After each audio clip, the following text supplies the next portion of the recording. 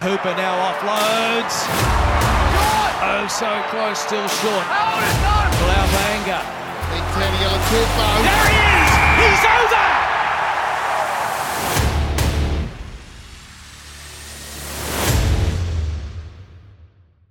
Hi there and welcome to Pick and Drive Rugby Podcast. We're two diehard rugby fans having a weekly chat about all things Aussie rugby. We're real, family friendly and positive, so get involved. Get involved. So we are super excited to introduce our guest tonight, Reg Roberts from Green and Gold Rugby fame. How are you?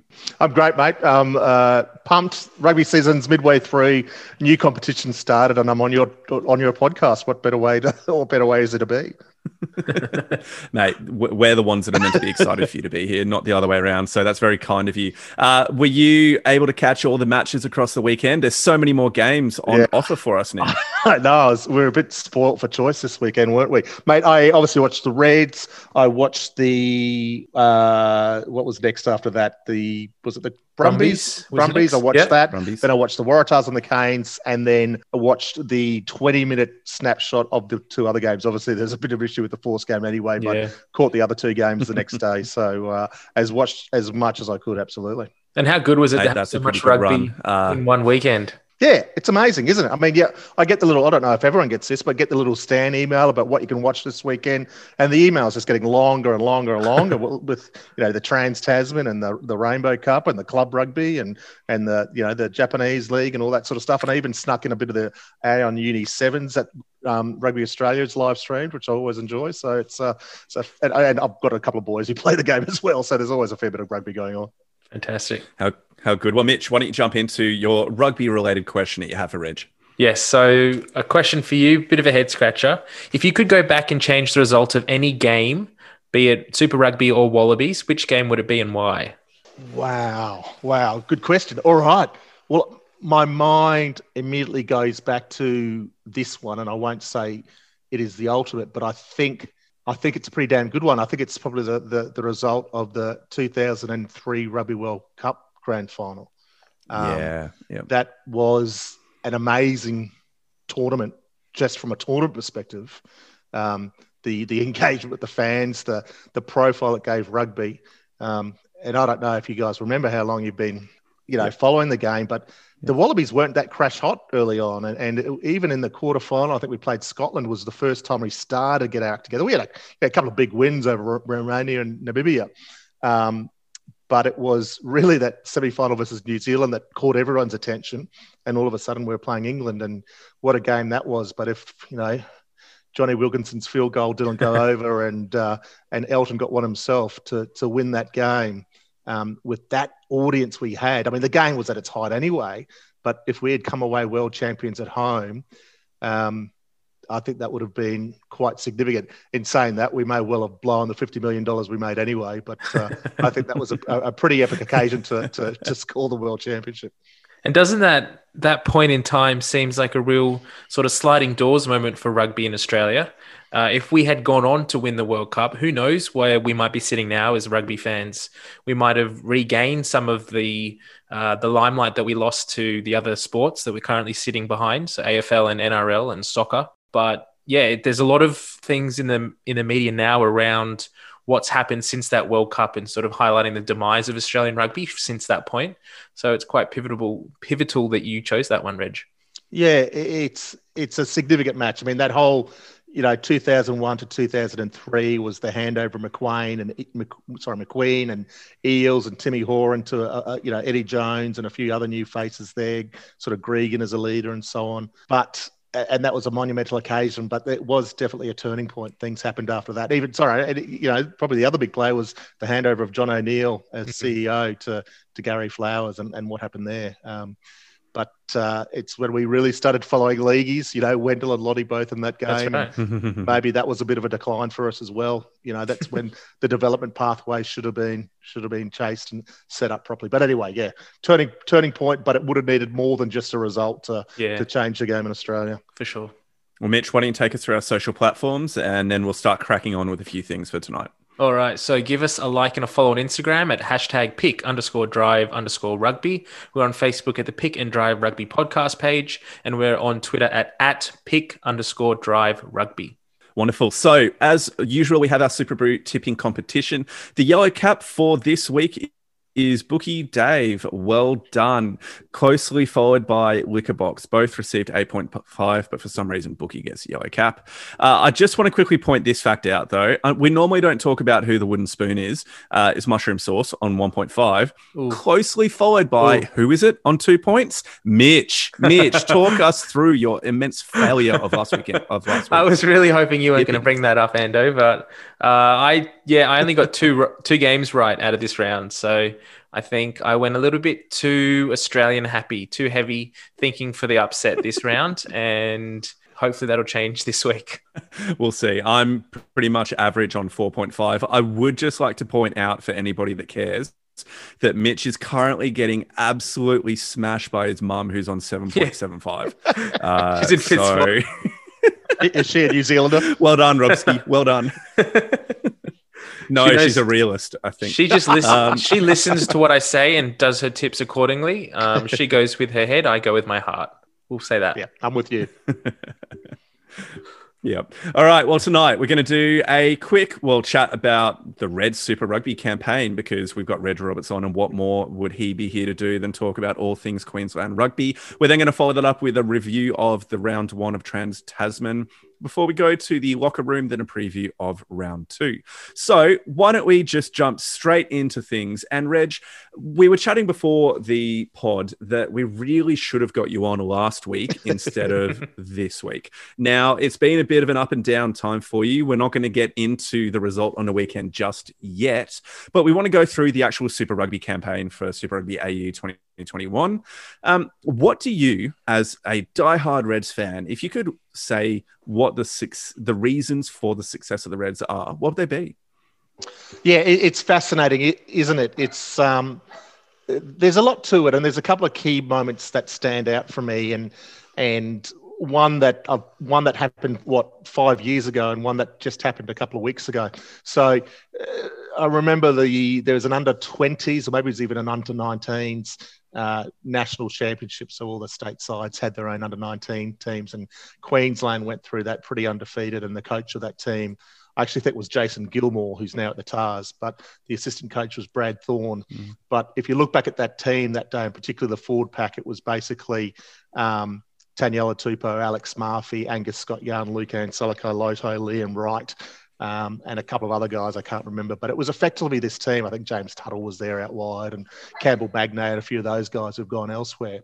But it all started building with that tide, and a lot of that side then went on to play NRC for Queensland Country. And when Brad Thorne got that head coach role, he bossed his way around QRU and picked a lot of those same guys. And that same New South Wales Country team had Taniela Tupou, Alex Murphy, Liam Wright, Angus Scott-Young, these guys all in that team, James Tuttle, later on, Hamish Stewart. And I don't know if he had a vision back then, but he started building combinations. And that's, I'm sure you've heard of Ben Darwin, the cohesion factor, and that's a lot of the success of the Crusaders. They've always had this system they back, and that's Brad Thorne obviously coming out of the Crusaders, and the Broncos have got a similar system, or used to at least, is what he's trying to create the Reds. And the other thing that happened a week or so ago is an interview I heard with Brad Thorne, and I'll be honest with you, when Thorne was appointed, I had massive doubts, and I just didn't see what it was going to get us. I mean, he hadn't had any coaching experience. We'd been through that before in the history of Queensland Reds with a certain coaching appointments and so on. And I was concerned, but, beggars can't be choosers at the Reds at that sort of stage.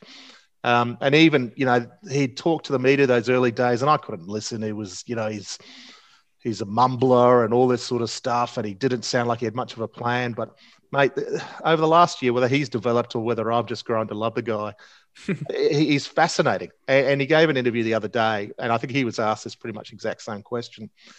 And he said it's love, mate. He loves the guys, and he's trying to create this environment. And I think you can see that with the guys. I think they genuinely care for each other, and they're good mates. And that might be overstating things, but if you put down the fact that there's this cohesion factor, that these guys have come through the system, they've played together for multiple years, but they're also in an environment where they actually do stick up for each other and love each other, care for each other without, trying to make it sound soppy, but legit, these guys are, they're great mates, and you see the relationships they have. I think that's the type of stuff that translates to success on the field, and particularly when you can have that sort of relationship with a coach as well, someone who they respect ultimately, but they also know has their best at heart. And I think in an environment when Australian rugby lose players, we can't afford to keep stars. They're going overseas.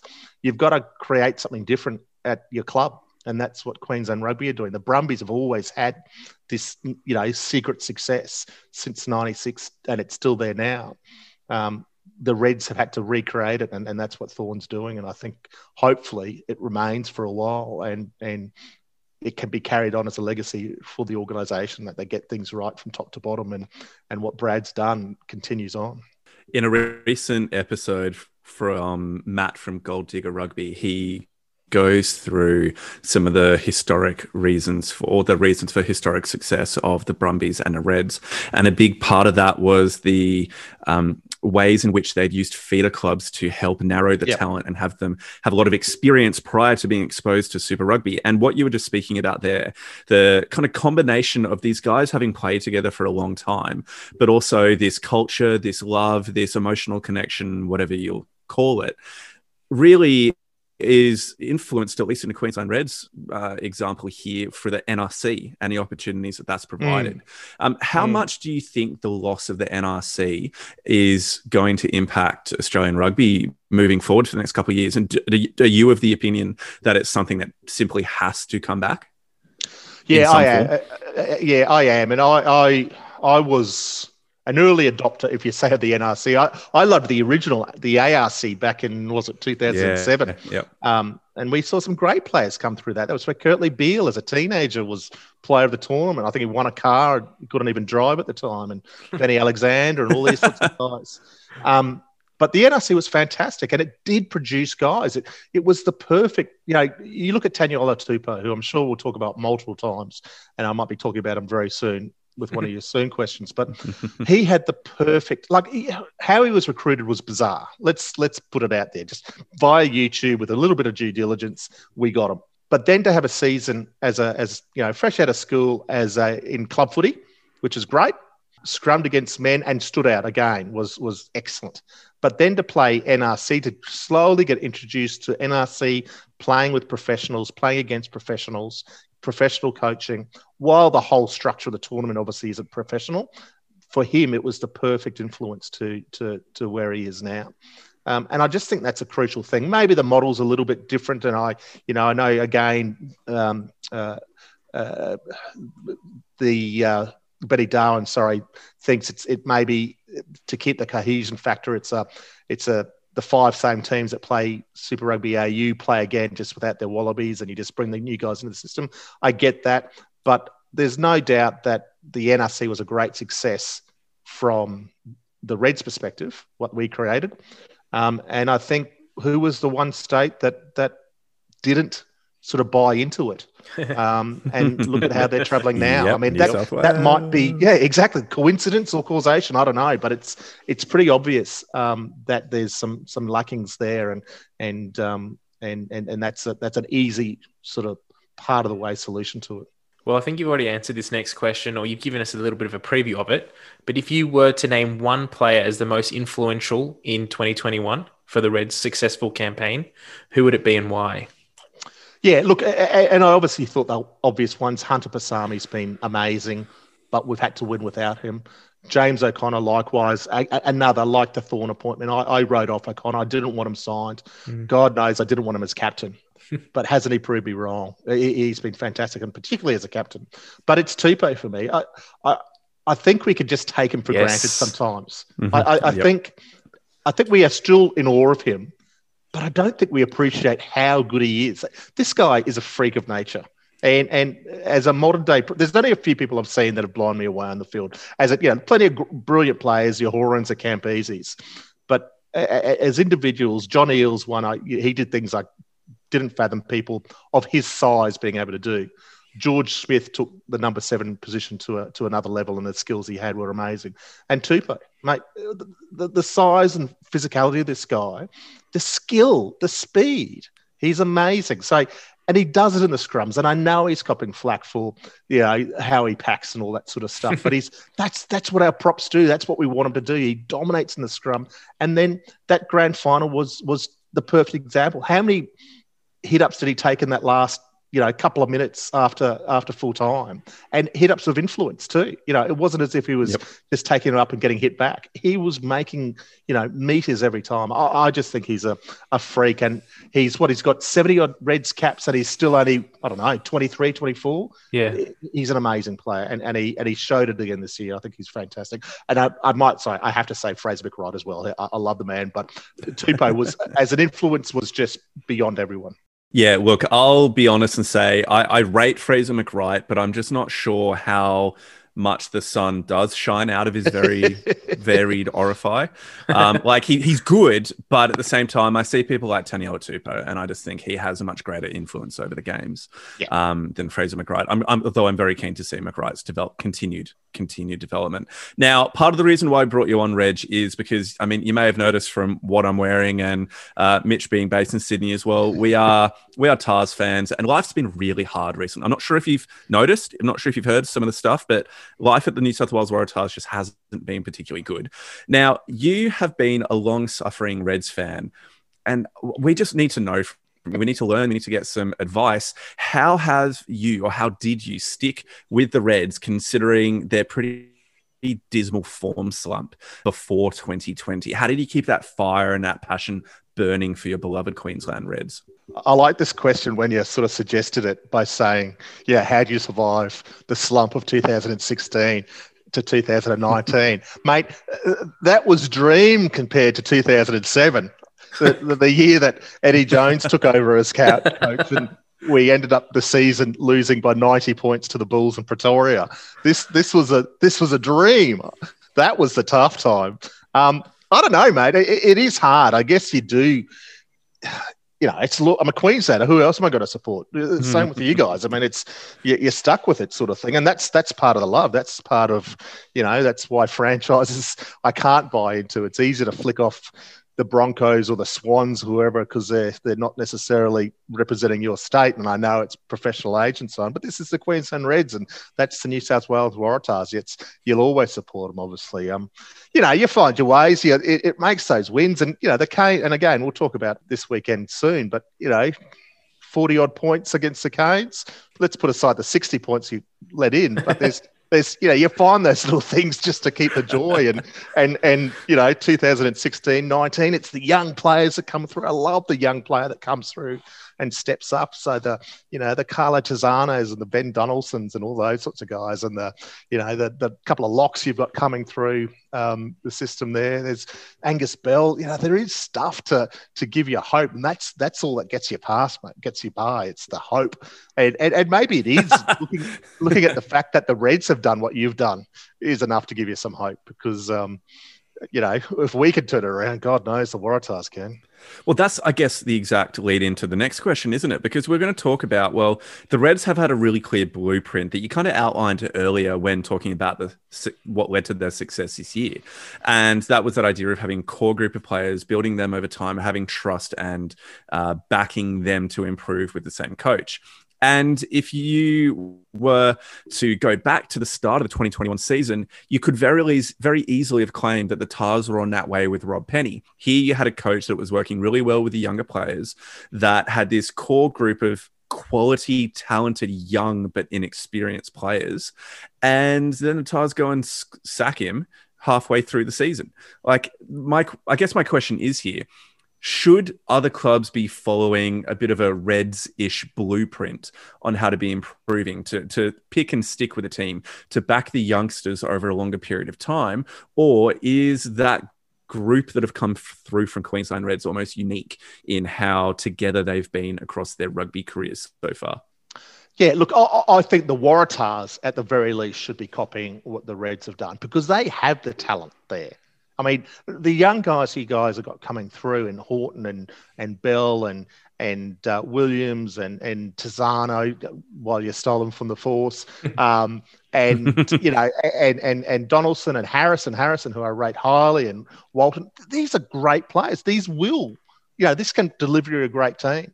So you've got the players that we have. We've got, you know, that famous Aussie 20s team from a couple of years ago that we've relied on so heavily with Wilson and McWright and all this sort of stuff. You've got just as much depth there as anyone in that sort of stuff. Enough Waratahs players there as well. So it's just creating that structures around there. And, you know, when, again, I was thinking about how I answer this, it's like the easy answer is a coach, but it's not. Yeah, because you had Penny, and I think he's good. It's the structures and belief around him. So, you know, the QRU really invested in Thorn. You know, Dave Hannam, the CEO, and the board, Jeff Miller as the chairman, they all bought into Thorn, you know, so they were prepared to give him time, and they gave him the support, they gave him training and all that sort of stuff.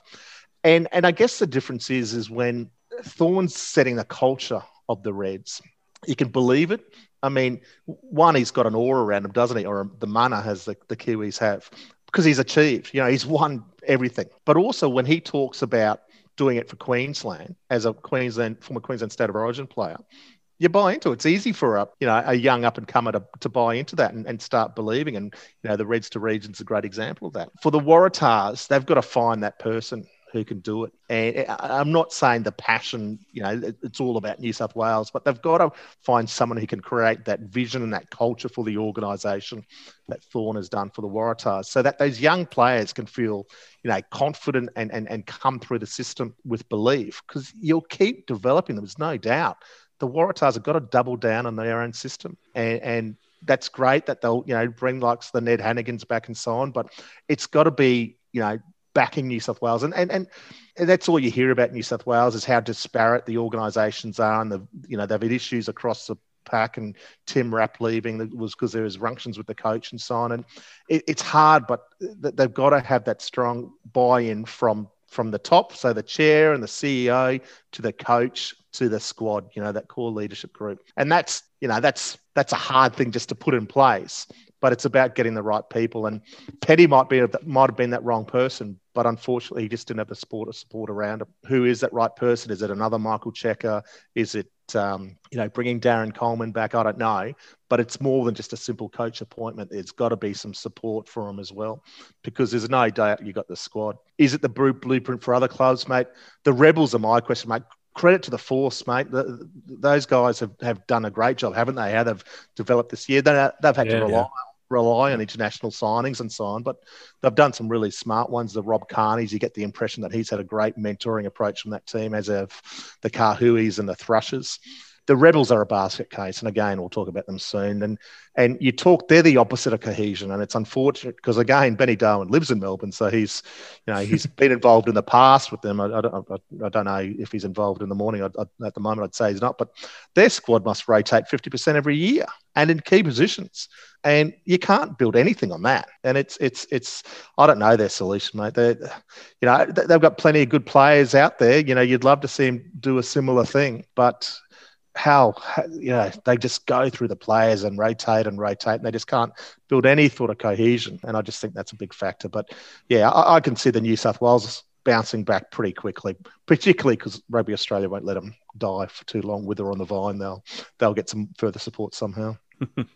Yeah, I think you answered this question as you in that last little bit there, but you spoke previously around the NRC and the pathway system being so critical for the Reds' success, that they had this team essentially coming through and playing together a lot of rugby. If we don't have the NRC in place moving forward, how does a team like the Rebels actually build that cohesion? One of the big problems that they have at the moment is the players that aren't selected in the 23 don't go and play club rugby in Victoria. They come up and play Shoot Shield.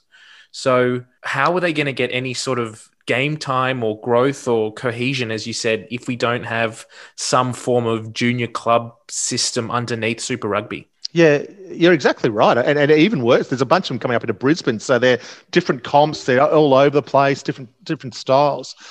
They can't, the short answer. The only other option is tours. And how expensive is that? So the Rebels have got Victorian Rugby have got take them to Argentina.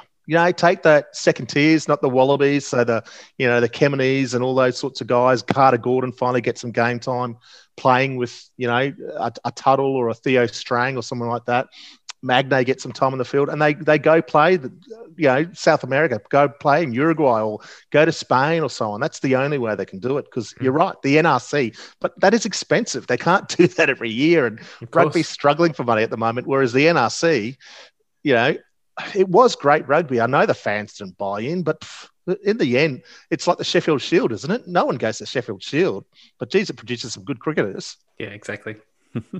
That's a really good point, actually. And that's the thing that I think Rugby Australia is just going to have to do. It's going to have to bite the bullet once, hopefully, things have settled down after the crap show that's been the last 18 months, and just say, we have to have this. If we actually are serious about improving as a rugby nation, we have to have that middle tier, because it just doesn't exist. And yet you look at every other successful nation and they either have a heap load more money than we do, heaps more participants than we do, or they have that extra tier. Yeah, and that's the thing that really builds them into it. I think what we might do is let's just have a quick pause. Chatting about the Reds has been fun, but let's get into Traz Tasman in a moment. So let's get into that in just 1 second. Well, the first round of Trans Tasman was probably not the results that Australian rugby wanted. The bookies had us at 5-0, and turns out they were right, unfortunately. So, Mitch, why don't you run us through the scores for each of the games, and then we'll dive into some of the questions we have about the weekend's matches. All right. So the first game saw the Highlanders beating the Reds 40-19. Second game of the round, the Hurricanes got it over the Waratahs 64-48. Then Brumbies narrowly lost to the Crusaders in Christchurch 31-29. Then the Rebels got absolutely pummeled by the Blues down in Melbourne 50-3. And then the Force, similar to the Brumbies, just couldn't get it done 2019 to the Chiefs. Wonderful. So there were two games there that were decided by 2 points or less. It was really close. But Reg, we got to start with you, mate. How's your heart after the elation of last week, the deflation of Friday night? Were you expecting that result or performance from the Reds, or were you really, really disappointed with what they put out there on a park? Mate, I'd just like to spend the rest of the podcast talking about the elation of last week, if that's okay. No, look. Was I expecting the result? I was hopeful of a win. I thought it would be a big ask, particularly given the team we selected. Was I expecting the performance? No, it was pretty disappointing. But again, a little bit of go back to the team. And I don't want to make any excuses here, because that was a big loss and not acceptable and not what this Reds team deserves to put on the field in a tough situation. Like we said, I think they were still heavily out in the drink until Tuesday. I think Wednesday was their first training session, and they flew out pretty soon after and had maybe one team run in New Zealand. But I was disappointed. The way it ran away, I mean, defence has been something we've built our game on, and that just wasn't up to scratch. Credit to the Highlanders and all the New Zealand teams, and it's a great lesson for us in terms of what we have to do and to sort of match it with them. But yeah, I was disappointed. But again, I guess it wasn't surprising, the result, given the changes we've made and the week we've had. But I was pretty disappointed by it. I don't like seeing that team lose by that much. And it really asks questions. Yeah, I mean, when we look through just a couple of the, you go, Ander. You go. All right. When you look through the main stats from the game, you look at the Reds. They had 57% possession, 52% territory, and had basically equal run meters though with the Highlanders, and then the scrums and the lineouts 100%, 94%. Like, that's all good. But then you see the two areas for my mind where they just hugely were let down is the tackle per completion was at 80%, which is horrible for professional rugby. But then you also see the defenders beaten. The Highlanders had 26 defenders beaten to the Reds 13 with significantly less possession. And all that says to me is that the Reds weren't able to do the basics well in terms of making their tackles.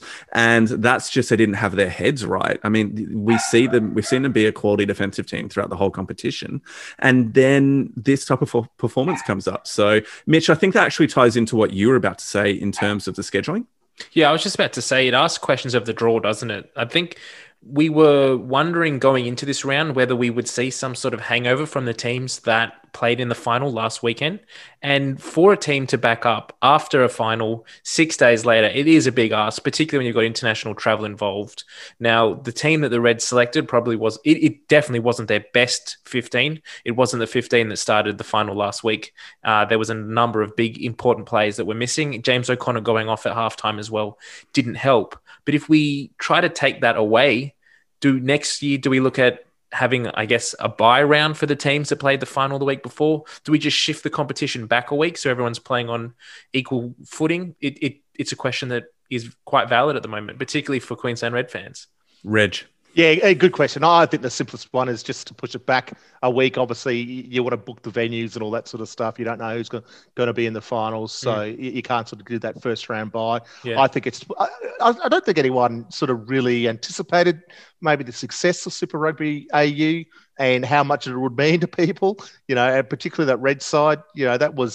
That was a breakthrough for us. And, you can say it was only AU, but there was, 42,000 people there and a fair number on TV who loved the result and got a lot out of it. So that shows it meant a lot. So that's maybe a good lesson for the organisers next year to back the competition. I know there's still talk about the structure, but that extra week for everyone in between, I think would be worthwhile. So moving forward to next week, there are some pretty big changes which could be made. One of my questions is, do the Reds stick with Stewart and Fluke at 12 or 13, considering that they do have some key injuries in their midfield? I mean, Josh Fluke, in my mind, I think that he's going to be a quality player moving forward, but when you have a slightly smaller 10 and 12 inside you, I don't think whether you can carry Fluke at outside 2.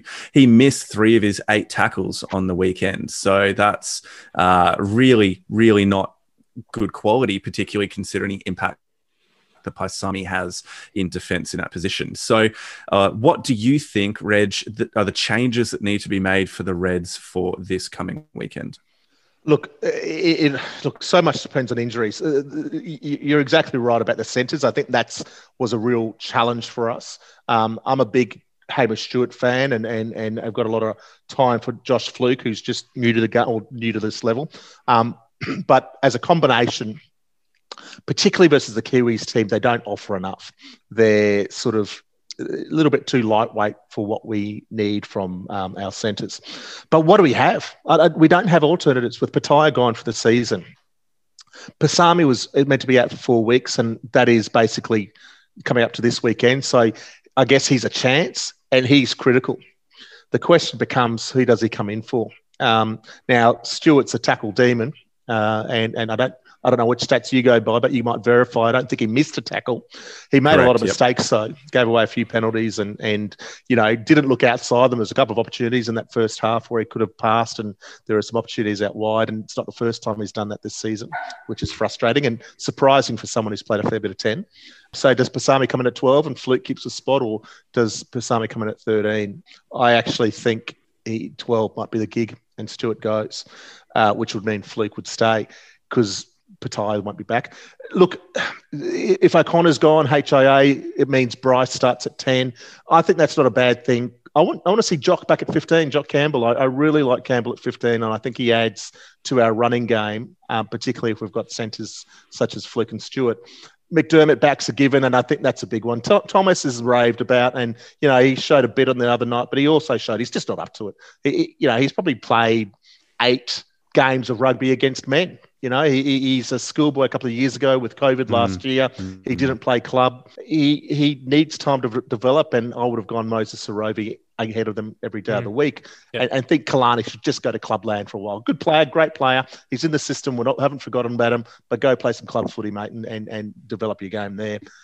So all those big guys will come back, but I think what is obvious about the Kiwis is you can't rotate, you can't rest, but you need some impact players. So, Lucan back, Harry Wilson will probably be gone again, but Seru Uru was fantastic.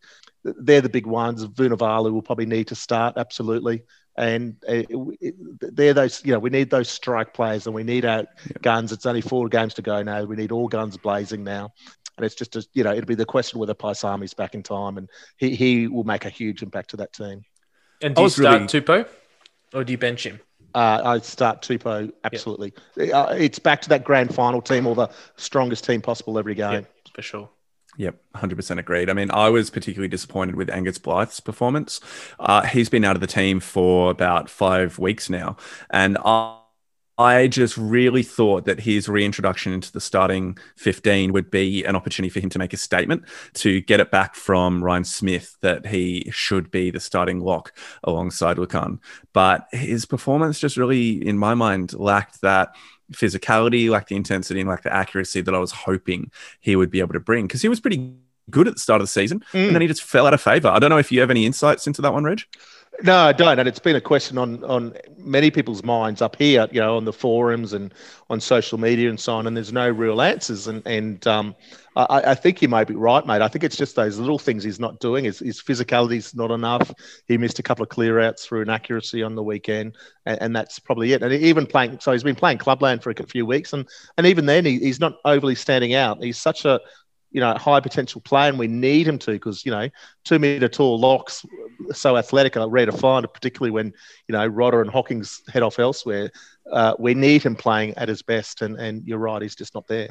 And I wonder if that is because he's used to playing club rugby, that you get to that, you have a few weeks in club rugby, and it's a harder thing. You're thrown into essentially a second final with such a short competition, and you need to be performing at your best, but you haven't been playing Ed Super Rugby for a while. It's a big step up in that, between those two levels. Yeah, who knows? But at the same time, as a professional athlete, playing for a contract, you'd like to think he'd be like, great, this is my chance. I'm going to take this. For sure. Who knows? Mitch and I got to head out to the G on Saturday. What night was it? Saturday night? I can't even remember. Night. Friday night. I don't know. It's been a weekend. On Friday night. And that was, I got to say it again, the SCG is the worst venue in Sydney to watch rugby at.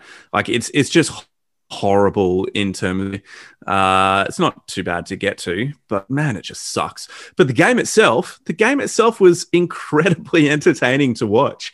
Mitch and I were seated pretty high up in the stands next to a big bunch of Hurricanes fans who were really good blokes to have a chat with. The question I have, and Mitch, I'm going to throw it to you to start with, how did we score 48 points and then lose the game? Like, how does that even happen? Because we let in 64. I mean, we were both teams this week were playing touch next rugby. Next question then. Let's move on. No, but that's part of my answer. Both teams are playing touch rugby. It turned into a game of whoever can get into the opposition 22 is going to come away with points. And the Waratahs just weren't able to get down into the Hurricanes 22 enough and to consecutively score points. And we were talking about it sort of in that 50-minute mark in the second half, that the Waratahs just needed to get 2 tries up in concession to get back towards the Hurricanes. What we saw when they were able to get down to the 22, they would come away with points, but they'd score a point, they'd score a try, kick back to the Hurricanes, who then score a try, and then the Hurricanes would score another one before the Tars could get back up and score again. So that was the reason that the game ultimately got away from them, was because they weren't able to apply that pressure and to get back down into the 22 and score those consecutive tries. Yeah, and look, it just leads us to the next question of, well, how the Waratahs going to go? Is this going to be another none from 5? And if you look at the fixtures that they've got coming up, I think, yes, it is going to be none from 5, because we've got the Blues away in Auckland. We've got the Crusaders. That's the round 3. I'm pretty sure all of round 3 is over in New Zealand, isn't it? No, they got rid of that idea. Or are we playing them? No, that's down in Wollongong. Yeah, it's down in Wollongong. And then we're playing the Highlanders away and then the Chiefs at home. I don't see us winning any of those matches. I feel like this was the only one that the Tars actually had the chance of winning. And we've gone, I'm not going to say we blew it, but we definitely left a lot wanting on that field. And I guess and I'll throw it to you here, Reg, because Mitch and I have already spoken about this at length. What is the hope for this Tars team moving forward for 4 weeks? Mitch and I have chatted. What would you hope to see from them to say, oh yeah, there's some success, there's some positive growth happening within that team? Gosh, mate, it's hard, and you read out that schedule, and I think you're right. There can't be too much hope there, and particularly, I don't want to. Sorry, guys, if you're looking for a lift, but No. You don't know where you got to get the win, and I'm just thinking of the spectators. They're not going to draw many games for that last round, are they? If they're 9-0. Look, it'll come back down to defence in the end. Like you said earlier, guys, defence is just such a mindset thing, and it's the sign of a team that's working well and then just believing each other. And it was at the heart. The two best performed teams this weekend, the Crusaders. From an Australian perspective, the Brumbies and the Force. Have that great team mindset. The Brumbies, they live by it and always have, where the Force are really building it, obviously. And the Queenslanders do have it, but this game they didn't for obvious reasons. They were either hungover or, new to the team sort of thing. But that's what the Waratahs have got to find. So, you hate to say it, but they've almost got to pick and stick. There's maybe a couple players there that will just have to go through performance. But, Jason Gilmore brought down last year's defensive coach, did some good things last year. He's now sort of co-interim assistant head coach with Chris Whitaker. Maybe he's just got to go, okay, defense is my baby. I'm going to turn this around and back this team to score points. But our focus, lads, is let's stop them. They were just passive off the line, and that's just mate. That's 100%. Just That was just that's just like you say, a mindset. That they weren't ready for that match between their ears, and you can score all the tries you like, but if you're not, defense is where it's won, and that was a glaring weakness in that side. So, Mitch, moving then into looking forward beyond 2021, I'm going to say, Mitch, you've got a magic wand and you get to put in place whatever changes you want at the Waratahs, okay? What changes are you going to be making to address all of the whinging that we've done so far across Super AU and now the first round of Trans-Tasman? Well, I think from going what we've just said, it has to be putting in a defensive effort. Get some players there that can actually tackle. Because it was what we saw in this weekend, that it was just simple one-on-one tackles that players were falling off. And up against any Kiwi opposition, they're good enough to just run away with it. So we just need to have players who are able to make those one-up tackles. I'd love to see a backline of sort of Carlo Tizanos. That would just be phenomenal. So I guess that's what I would ask for, a backline of Carlo Tizanos who are just able to smash blokes in the centre and get the ball back. Yep. That's a big thing. I mean, we were chatting with Nelson from the Fantasy Draft Rugby pod, and he was crapping all over Newsom on Twitter massively in a little chat that we've got going. And then Newsom was responsible for one of the tries early on in the game. And I was like, oh, get in. It was Newsom. Yes, see that step. He's great. And then like the next play down our end of the field, he's the one that misreads, bites in on somebody, and it just pass outside and score. So it's just crap. Horrible reads on defense, not trusting the man inside. There's just a lot going wrong there. But for me, if it was a magic wand, it's to actually get a couple of really high quality signings at lock. I reckon we need a lock. I think we need a big back rower that is a bit more of a ball carrier than Lockie Swinton is. I don't think Will Harris is there yet. Give him another season or two and he'll be developing, but doesn't have that physicality yet. And for all of the attacking now of Mark Nwanganitawase, he cannot defend to save his life. So I think we need another winger as well, if only to take Newsom off, Nwanganitawase on the wing, and just put somebody on at number 11 or something. We just need a couple, like the Force have done, a couple of international class players to come and guide this young squad through, because they're just lacking that guidance. They're lacking that maturity and that almost professional intensity of being able to back up week after week without massive dips or spikes in form. Reg, am I on path? Yeah, I think so. I'll tell you a player that you've missed this year who would have solved a lot of this. Carmichael Hunt. Yes. It was such a, and he was playing club rugby up here. Now it looks like he's going to go to the Broncos, but he's just everything you want just that he's a professional, a seasoned veteran, a great defender, a great communicator, a great leader.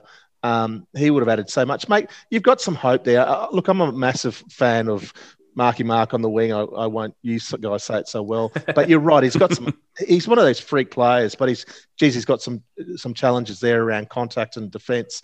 But, don't forget you've got Hooper back next year and Ned Hannigan. And despite all the jokes people make about Neddy, he's great for the Waratahs. A big lock is what you need. You've got who's the guy that signed by Japan, who's that big ball playing number 8, Warren Hasco.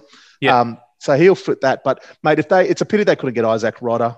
I think he would have been ideal if they can. Skelton's obviously playing well, but I don't think you need a bully who is going to set the standards, like a Carmichael Hunt of the pack, and maybe that's a Rory Arnold or his brother sort of thing. Rory ideally, or an Adam Coleman. I don't know how. Bring Potgieter back. Yeah, that's what you need. Just a bully. Someone that they're all going to look up to and go, "This guy told me to do it. I'm going to do it." I don't know who that player is, but if we can find one somewhere. That would be pretty fantastic. I mean, I think what we might do is just move on. Otherwise, we'll just be talking about the Waratahs for the next 30 minutes. Now, Reg, looking at the Brumbies match against the Crusaders, I wonder if you were a bit envious insofar as the Brumbies just simply didn't seem as hungover as the Reds were. Is that accurate? Or was there something else that led to their really strong performance against the Crusaders? Look, a couple of things. And let's the Crusaders obviously won too. They weren't hungover, but I guess the Crusaders win titles for breakfast over there, whereas the Reds, it was it's in between decades. It's a generational thing. So we party quite hard for that. As for the Brumbies, look, it doesn't surprise me, and I wouldn't surprise me if they finished top of the Aussie teams in this, putting aside the first round results, because they play a game that will challenge the Kiwis more. The Rebels, the Reds are great, but they were pretty up and down this season, weren't they? And even their last few rounds, I mean, we beat the Brumbies 3 times, but literally in the 80th minute or the 79th minute for most of those games, and started poorly in probably all 3 games or let the Brumbies get away. We lost to the Force by not playing well. And even in some of our games, the Waratahs' first game, we're up and down, but we've had the strike power to come back. Now, you can't let a New Zealand team dominate. You give any New Zealand team any chance, and they'll punish you for those mistakes. And the Reds are going to have to be very wary of that. Whereas the Brumbies just play great clinical footy. They only lost to the Reds, I think that's right, in the season, through, those freak plays late. I'm not surprised at this result by any means. And even if they had Nick White playing, if they had Caden Neville playing, James Slipper, any of these guys, it might have been enough to get them over the line. And I thought it was a fantastic performance by the Brumbies. And I think they're just the team that will challenge, because they play clinical. They don't make mistakes.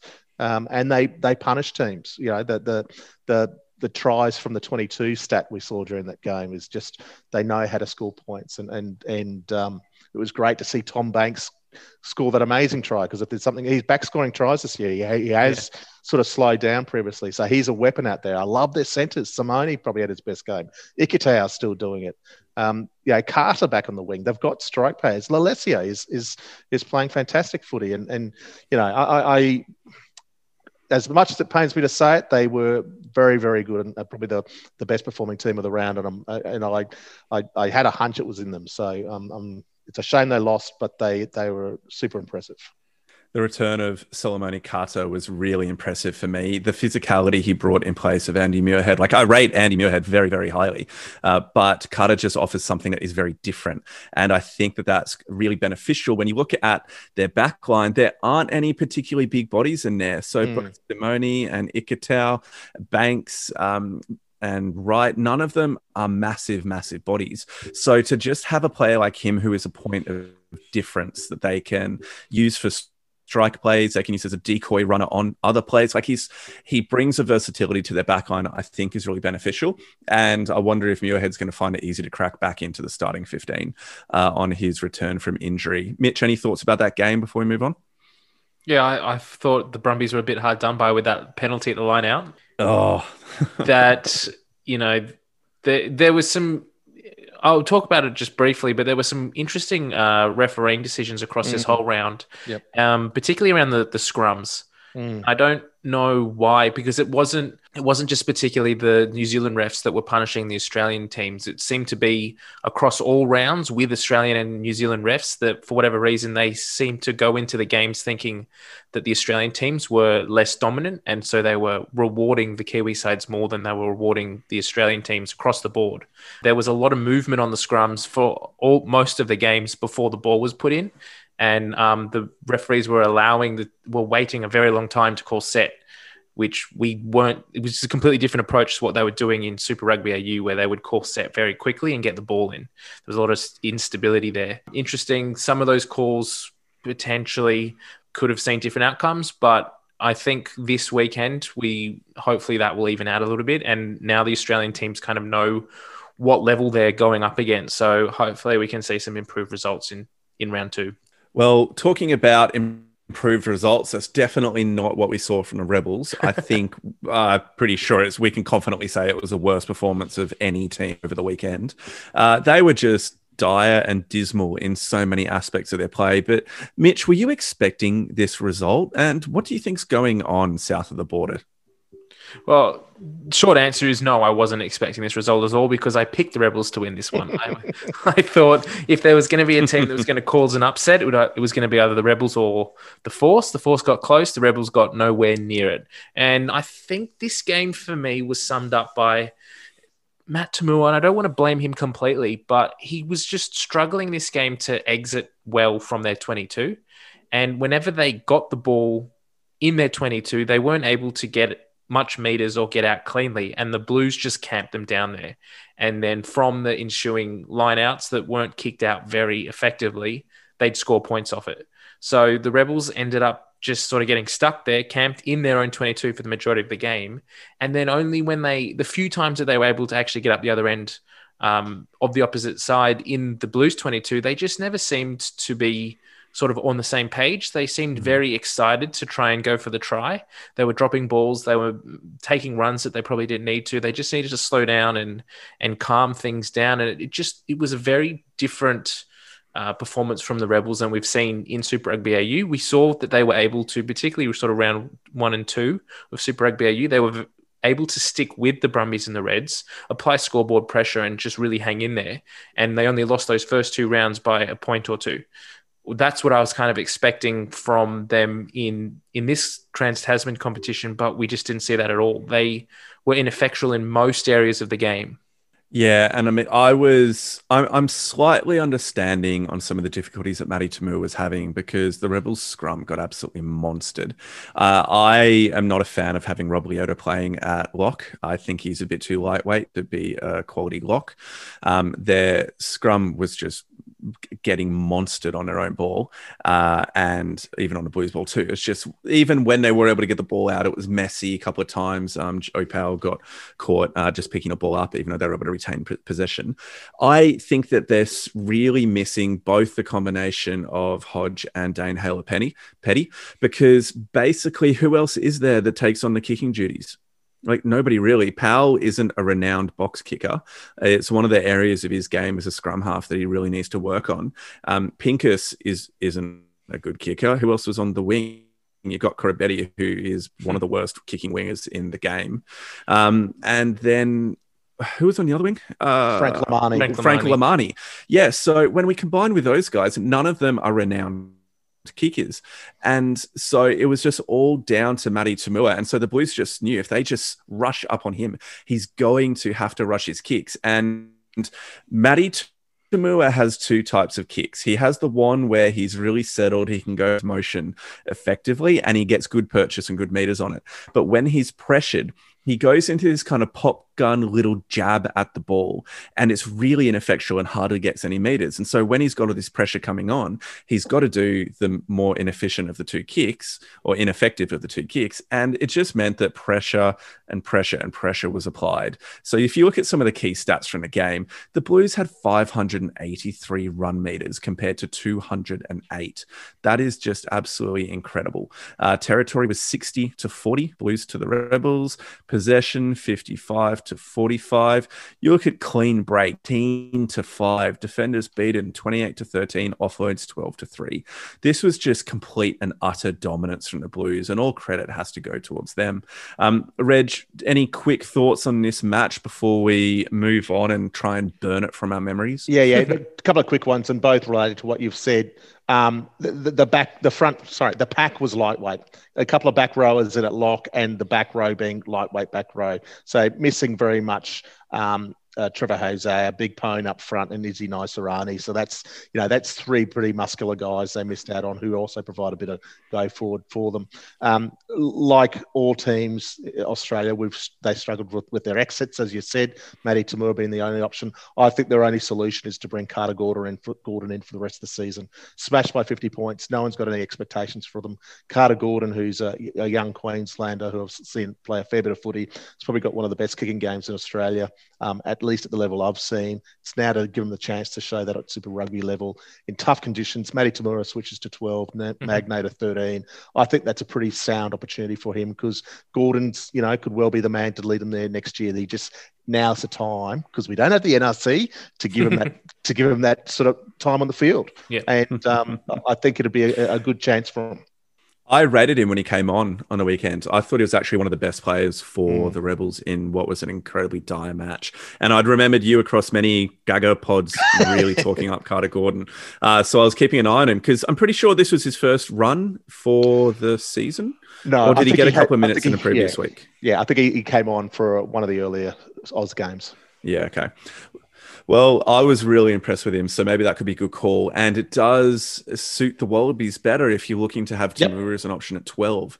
Yep. So it actually works out on many fronts. And considering the fact that the Wallabies coaches are having a pretty strong say in what's going on down at the Rebels at the moment because of the changes there, I wonder if we may well see that happen in the future. But we do need to keep on going. So let's move to the Force match. And I'll just quickly put it out there. Obviously, the majority of fans weren't able to watch large parts of this game because of the streaming issues. This is, in my mind, the one big X on the Stan Sports coverage so far in both AU and Aotearoa and Trans-Tasman.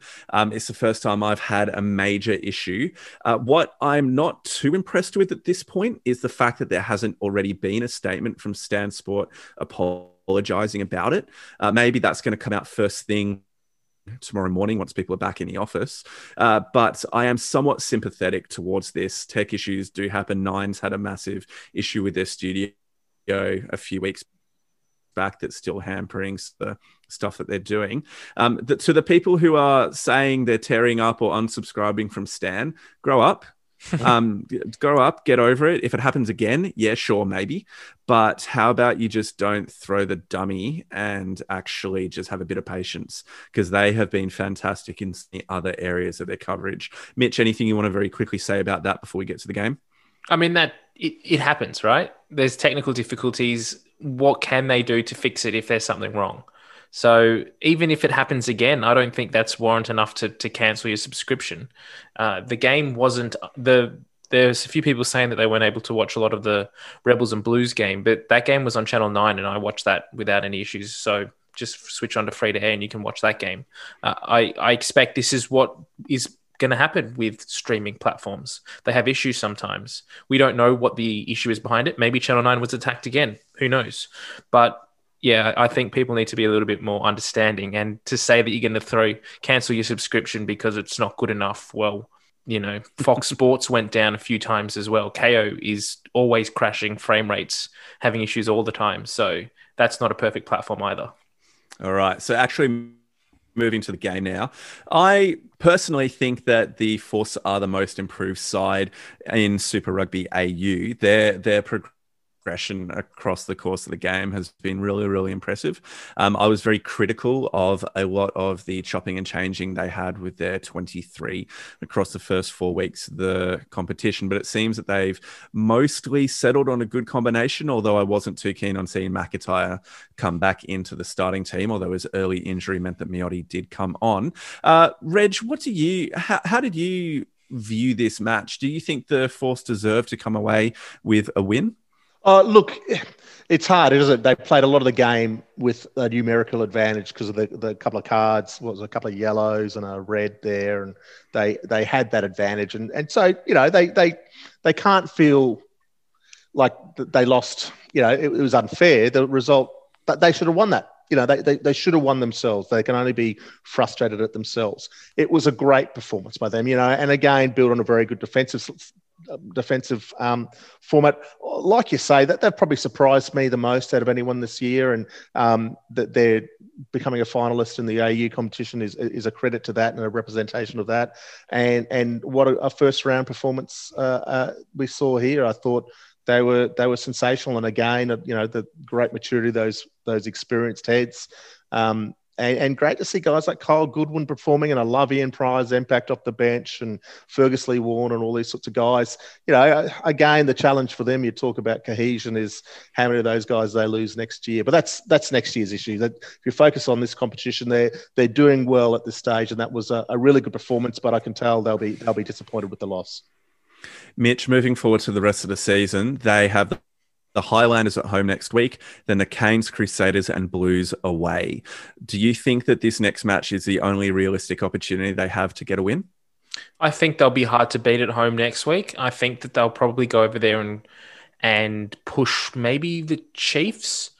Oh, so they've just played Canes. the Chiefs. So who was the last one? Canes. Canes was we first saw one, and Blues was the last one. Yeah, so we saw the performance the Canes put up against the Waratahs. If they're going to have that lapse defense that they did for the rest of the competition, then I think the Force can put it to them. That would probably be the only game I could see them realistically going over to New Zealand and winning. But all credit to them. I think this weekend against the Highlanders, they've got a real good chance. And next week going over there against them. One thing I will say about the Force, and we were talking about it previously in this season, that they were chopping and changing so much. I have the kind of view that the Force are probably the only Australian team that's had any sort of thought to this Trans-Tasman competition being played after Super Rugby AU.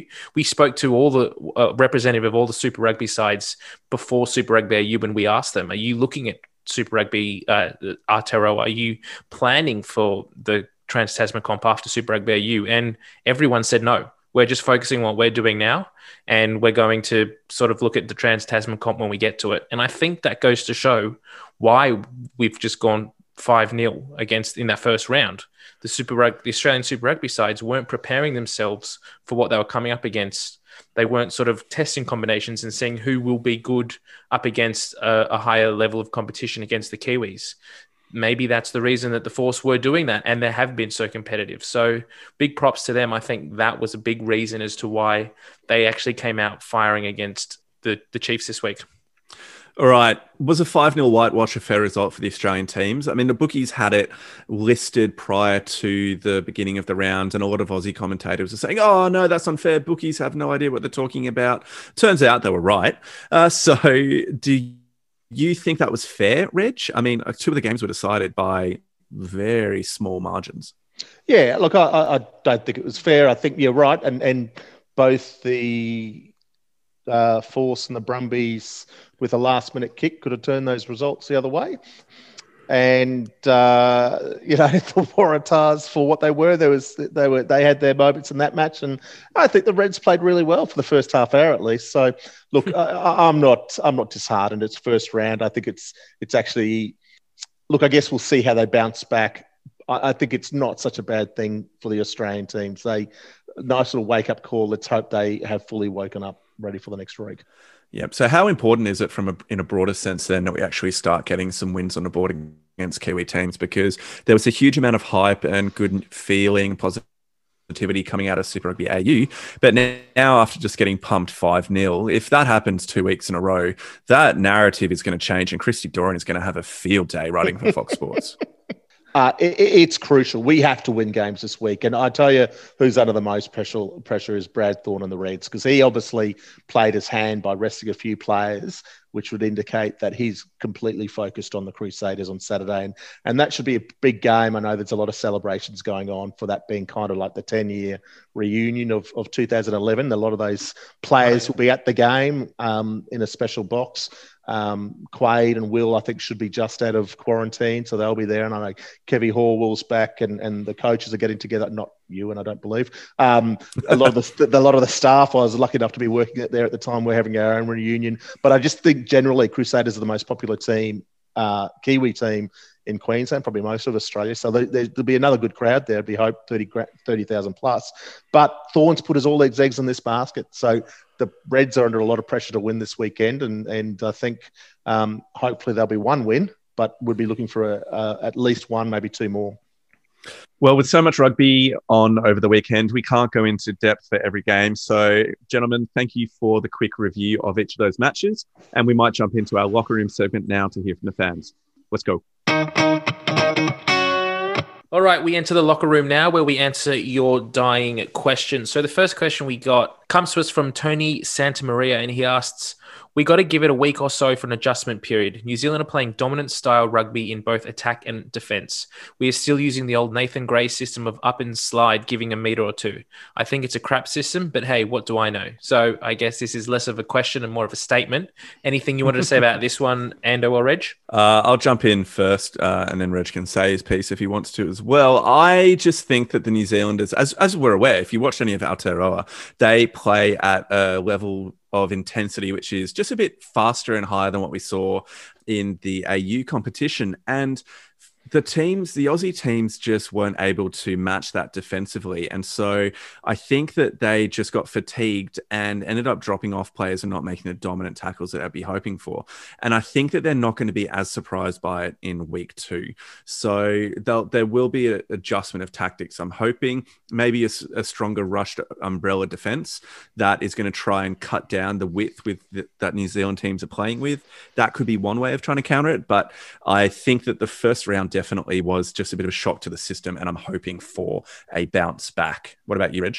Yeah, I agree. I assume Tony's speaking specifically about the Waratahs, referring to Nathan Gray there. And we talked about it earlier. They've got to be a lot more off the line, a lot more physical presence. But I think all teams need to really focus on the work at the ruck as well. Kiwis are experts in that scenario. We need to be a lot more accurate. Definitely let the Reds down. So that's something they've got to improve on. Awesome. Well, this is another comment. This one comes from John Cooper. And he says, more of a comment for discussion than a question. This is his proposed comp setup. So Super Rugby Pacific, the 5 Aussie and Kiwi teams, plus Fiji and Polynesian team, home and away. Then incoming test, European team, Fiji national team, etc. Then Rugby Championship. While tests are being played between Kiwi teams, go on playing their NPC comp. Rugby Australia with non-test players playing an NRC light comp. Brisbane, Sydney, Canberra, Melbourne, Perth with the Drua and maybe the Island team who aren't playing a test. Yeah, that sounds pretty good for me, mate. I like the idea of there still being rugby on during the international window because that only selects a very limited number of players.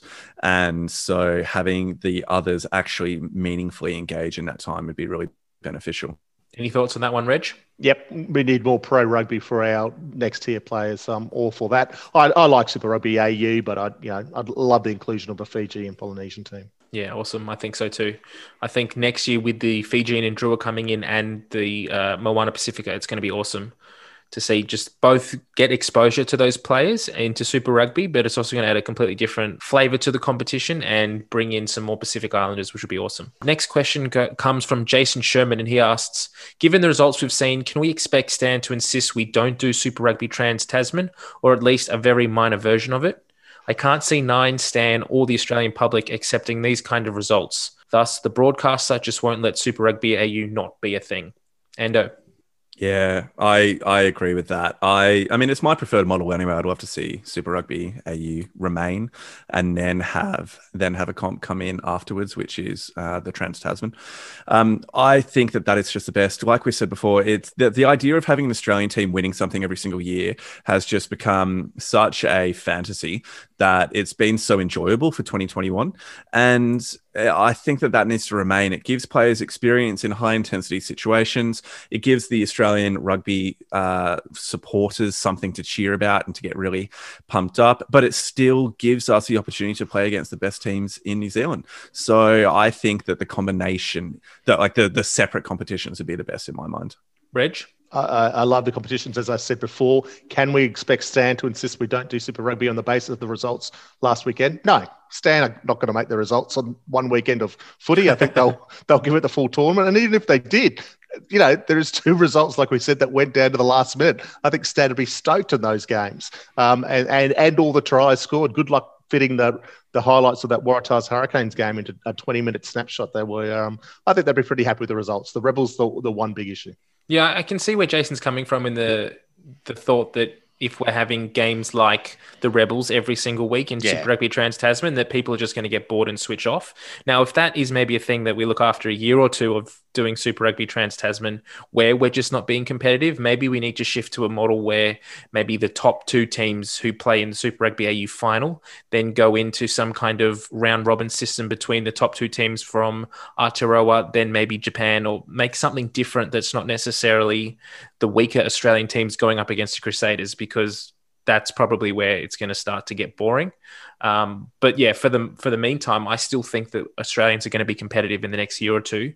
And unless we go through this whole competition without getting a single win for an Australian team, which I really don't see happening, that would be the only time that Stan or Nine would go, well, we've got no value in this because we're not getting any return. No one's going to watch it, but we'll see what happens. Another comment from Brian Knight. Enjoyed the Force game. Was great to watch live, but I think going to be a tough comp for any of our sides to get more than 1 win. And how crap is rugby at the SCG? Endo? Mate, I said it before and I'll say it again. It was a rubbish viewing experience being there. It also sucks that you can't just move after the game. You can't move around the ground because of the different tiers and the way that it's cut off. Yeah. And so we didn't get to speak to any of the players except for Lockie Swinton, who'd come over to speak to his family who were on the far side of the field. All the other players were at the members stand, like that old stand at the SCG. And like the biggest side of the crowd was on the opposite part of the field, and hardly any players came over. I actually have a picture on my phone of all of the Canes players coming over, because there was about 200 Canes fans that were waiting to chat with them after the game. And like 3 Waratahs players came over.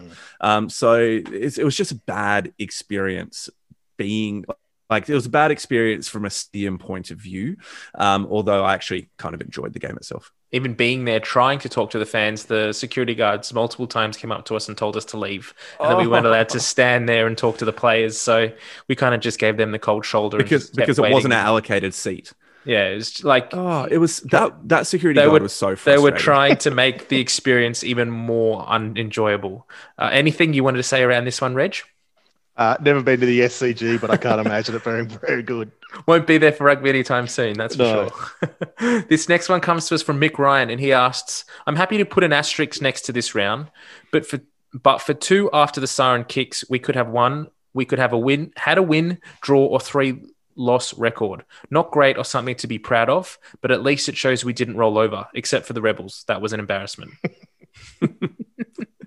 Yes. I think that's a fairly fair summation of the weekend. Right, next one comes from Nick Potter, and this is the last question or comment we've got. It was good to see that the players have shown development under the Super Rugby AU system. Lolesio and Valentini, for me, are far better players against Kiwi competition a year on. Any thoughts around this, guys? Yeah, I completely agree with that one. I know that I have a man crush or love affair, which is unrequited, with Ryan Lonergan. But I was actually super impressed with him in his start for the Brumbies as well. I thought but genuinely, not just because I'm a fanboy. I actually thought his delivery and his service was rapid. He was accurate as well. He was getting to the rucks really quickly and distributing well, and little crabbing from the side, but he was just getting there and delivering quickly. I really liked it. But also, like Nick said, you had Lolesio and Valentini, who were also fantastic.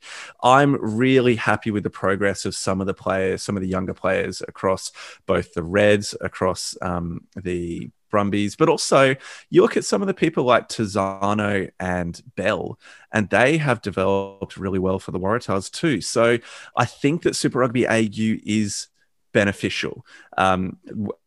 a couple of our teams just have systemic problems which are screwing them up at the moment. But that's not the competition's fault. That's the organisation's fault.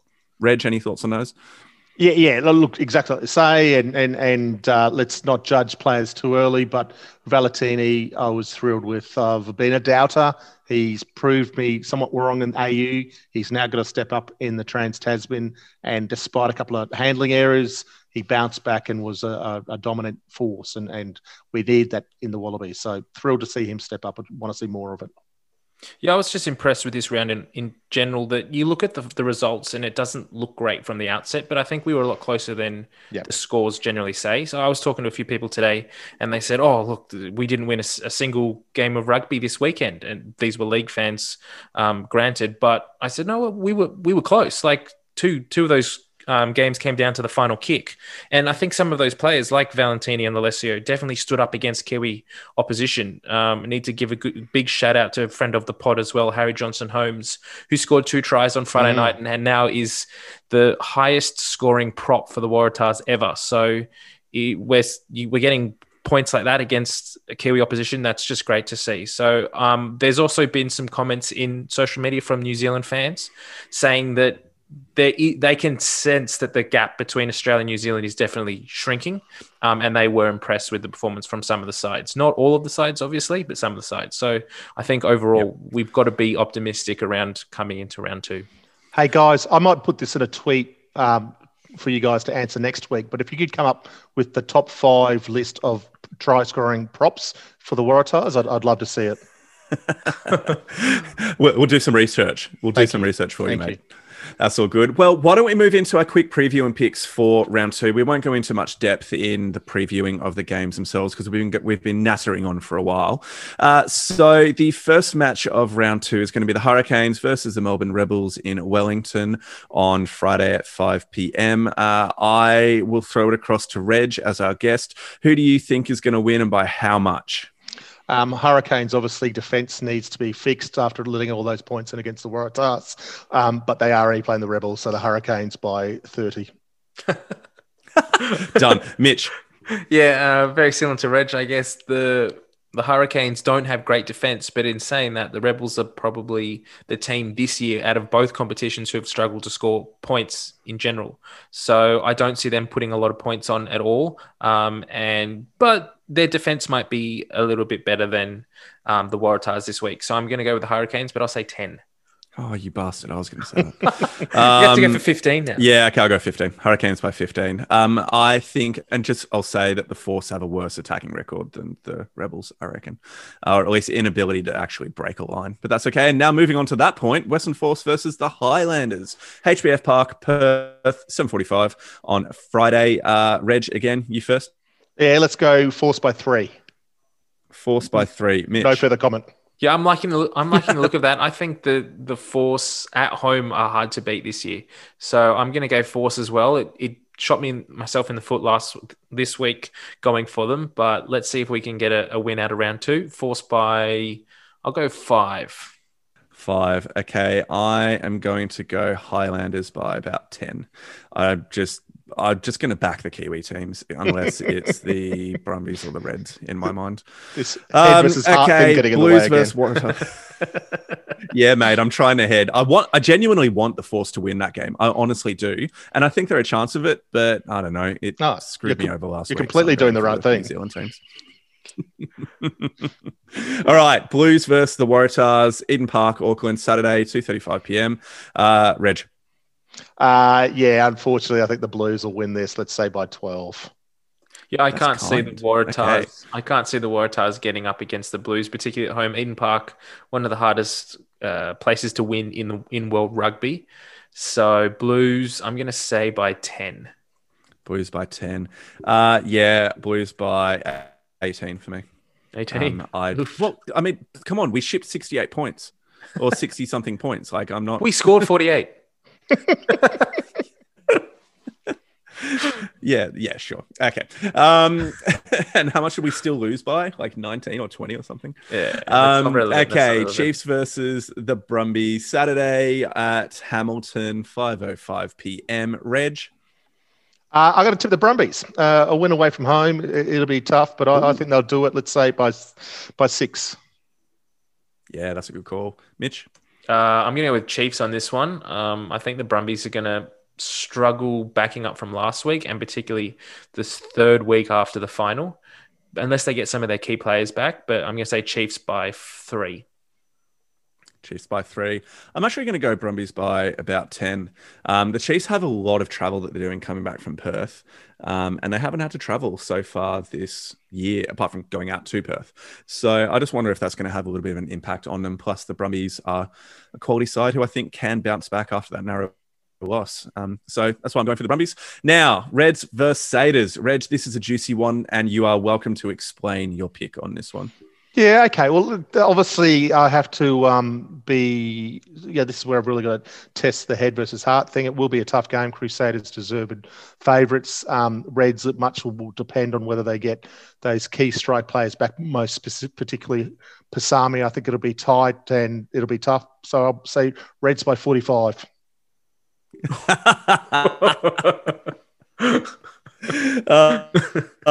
Can you imagine? And I've written it down as well, mate. So it's on the record. Mitch, I'd love to be able to make this call on Wednesday once I know what the teams are being played and if Nick Berry's reffing the Reds again. But I'm going to go with my head here and go Crusaders, just because I think they're such a class outfit. It's going to be tight though, so I'm going to go Crusaders by 5. Dude, stop doing that. That's genuinely what I was about to say. Well, then maybe you should go first. All right, Crusaders by 10. Except the thing is, I think that if Paisami is back, that turns into a Reds by 5 win. I think if Paisami's in a team, the Reds win. And Nick Berry. Yeah, well, Nick Berry does give wins to the Reds, so you've got a good point there. But hey, we make our calls on a Sunday night because we're brave or foolhardy, one of the two. So that brings us to the end of the pod. Thank you for you dear listeners who have reached this point. But even more to the point, thank you so much to Rugby Reg for coming on board and joining us with this pod. It has been an absolute pleasure having you, mate. And Mitch, thank you guys. Really enjoyed it. Great way to spend a Sunday night, and it got me excited again for next week's rugby. Awesome. That's what we love to hear. How good. Well, I'm glad I could do that. Thank you so much, everybody. Have a wonderful week, and we'll catch you next weekend. Bye. Bye.